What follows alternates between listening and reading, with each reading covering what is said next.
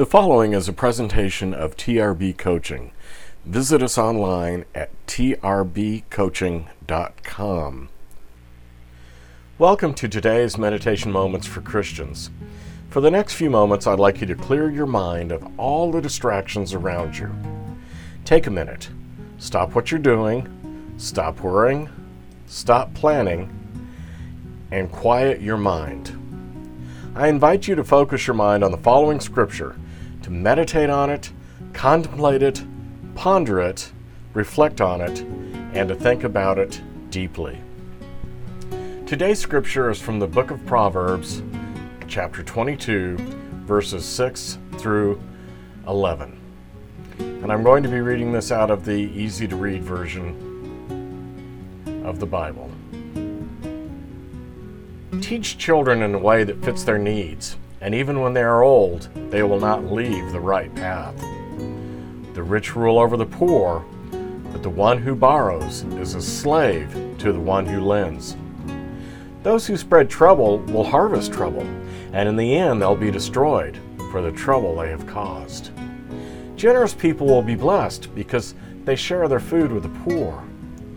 Get rid of the proud who laugh at what is right, and trouble will leave with them. All arguments and insults will end. Love a pure heart and kind words, and the king will be your friend. I have some questions to help you think about this. And the first question is, on the surface, these can appear to be random thoughts, but actually they're all tied together. For when Solomon starts out with teach your children, he gives us what we need to teach our children in a lot of the verses that follow on down. For instance, what do you think of the rich ruling over the poor? Or the one who borrows is slave to the one who lends? Have you ever been in serious debt and simply can't get out of it? What about those who spread trouble or harvest trouble? In the end, they're destroyed for the trouble they've caused. Troublemakers, somehow they always get it in the end. Good does win over evil.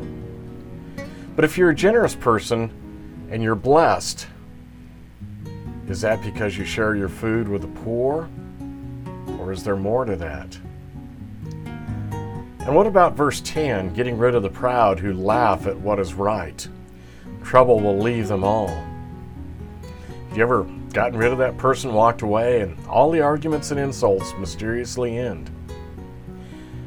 Well, I love what Solomon says about love a pure heart, kind words, and the king will be your friend. Have you ever experienced that in your life?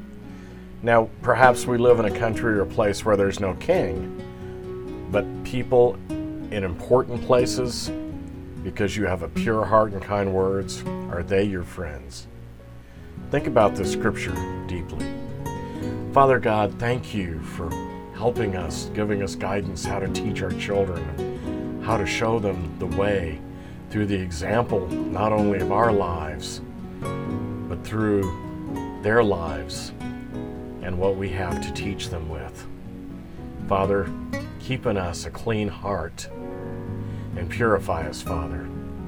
For this we ask in your Son's holy name, in the name of Jesus.